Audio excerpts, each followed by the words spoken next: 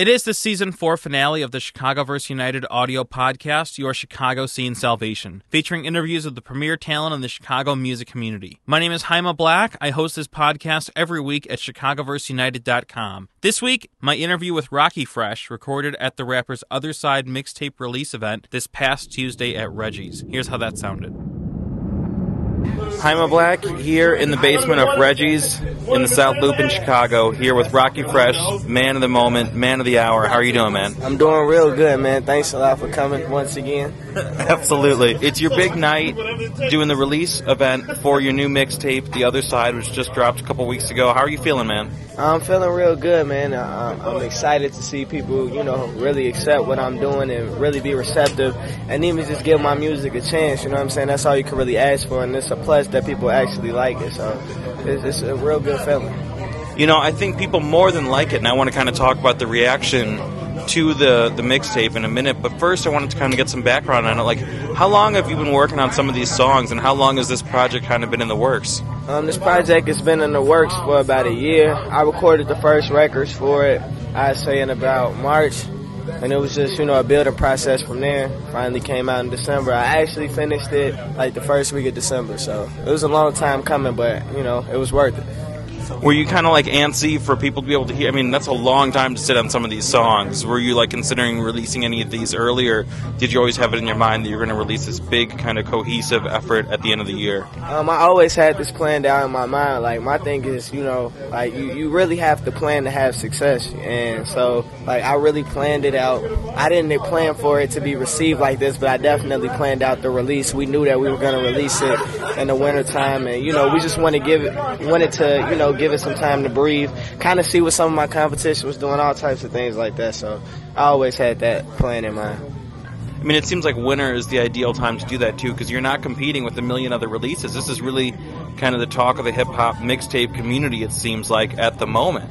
That felt really good. Actually, believe it or not, a lot of projects did come out right around the same time as mine, and just to know that people still, found it hard to download my music, that's what contributed to such a good feeling, to know that despite all of the mixtapes that came out, people were able to still show love for my situation. So it was great, man. I've been listening to this mixtape since it's come out. I've been spending some time with these songs, playing it in the car a lot. This is some pretty personal stuff that you're putting out there. It's a very personal, kind of intimate listen. It doesn't just feel like this big, padded, impersonal, typical hip-hop effort. Was that kind of daunting, or is that just kind of like the only way you know how to do it? Well, it's definitely not necessarily the only way that I know how to do it, but it's more so, a lot of rappers say they do this for the people, and that's really my thing. I really want people to feel comfortable listening to my music. I feel like as rappers, we often, put out a lifestyle that's almost not tangible. You know what I'm saying? And it's people that go through common stuff day to day that need to be talked to, that want to be related to. So that's what I try to do in my music. Because I go through issues, and it just helps, to feel somebody relate to that. So I want to do the same with my music. I talked with Hollywood Holt a couple months ago for the release of his mixtape, and he was kind of saying the same thing. He was talking about how there's so much padded, kind of like party rap out there, and the reason people listen to music is to get to know you, and I think that that's something that people really can take away from the other side. So I'm glad that your purpose was fulfilled, so that's good. Thank you for letting me know that. You've received a lot of attention for this, not just online, not just on Twitter from fans, but, getting write-ups in Herb, getting some airtime on NBC.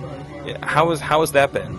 Oh, man, that's been crazy. That's just, really adding on to the experience. My first thing is to allow people to enjoy the music, and then for me to have platforms where I can really explain it and people can really get a full understanding of where the music comes from. That's just a blessing in itself. So that was also a good feeling, yeah. Also listening to the mixtape, there's a lot of talk kind of about the music industry, the record industry, the climate of things right now.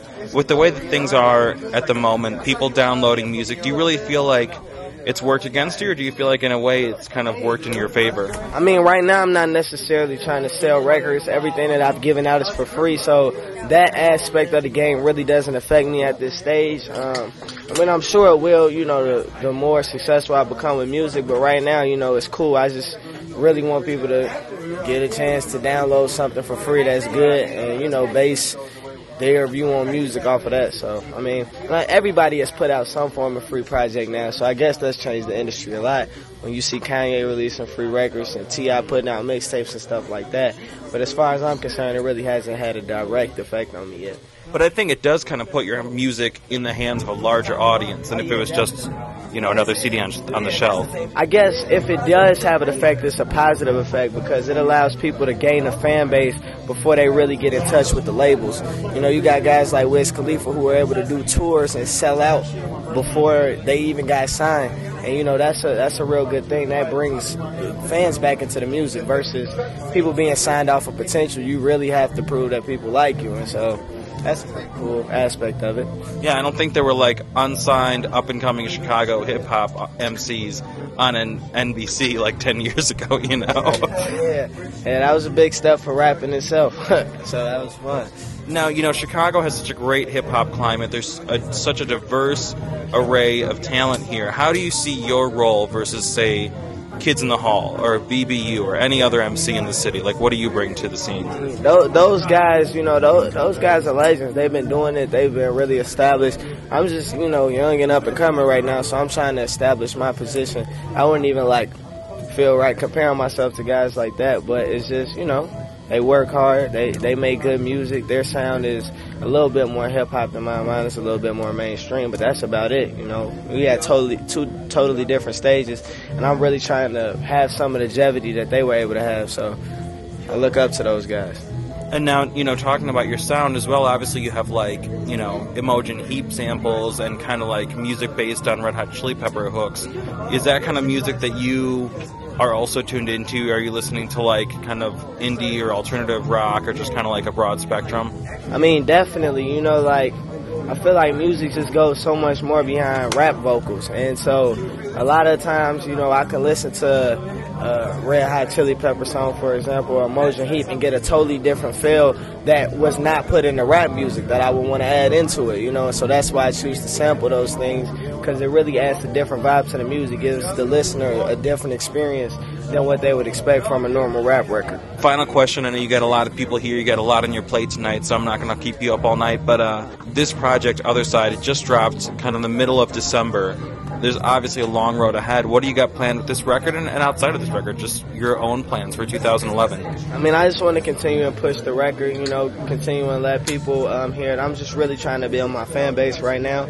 So that's really what it's here for, is just to allow people to continue to listen and potentially become fans of Rockie Fresh. And I mean, of course I want to do a lot more shows throughout, the country, but it's really just building my fan base and just allowing people to enjoy what I bring to the table. Well, Rockie, man, I'm super proud of everything you got going on. I've just gotten to start to get to know you, but really, I love the music, I love what you have happening, and really keep doing it for Chicago. I think that's fantastic, man. Thank you, man. I really appreciate you having this interview with me. I also noticed that you hold me down on Twitter, too, so I greatly appreciate that. This is more than a pleasure for me. Thank you very much. This has been the Season 4 finale of the ChicagoVerseUniteD audio podcast, Your Chicago Scene Salvation. Thanks to Rockie Fresh for being on the show this week. You can find all past episodes of this podcast at ChicagoVerseUniteD.com/podcast, including interviews with Hollywood Holt, BBU, and many, many more. And be sure to follow us online at Facebook and Twitter.com/DynastyPodcast, as well as DynastyPodcast.tumblr.com. For the Dynamic Dynasty, my name is Jaime Black, Dynasty Descent.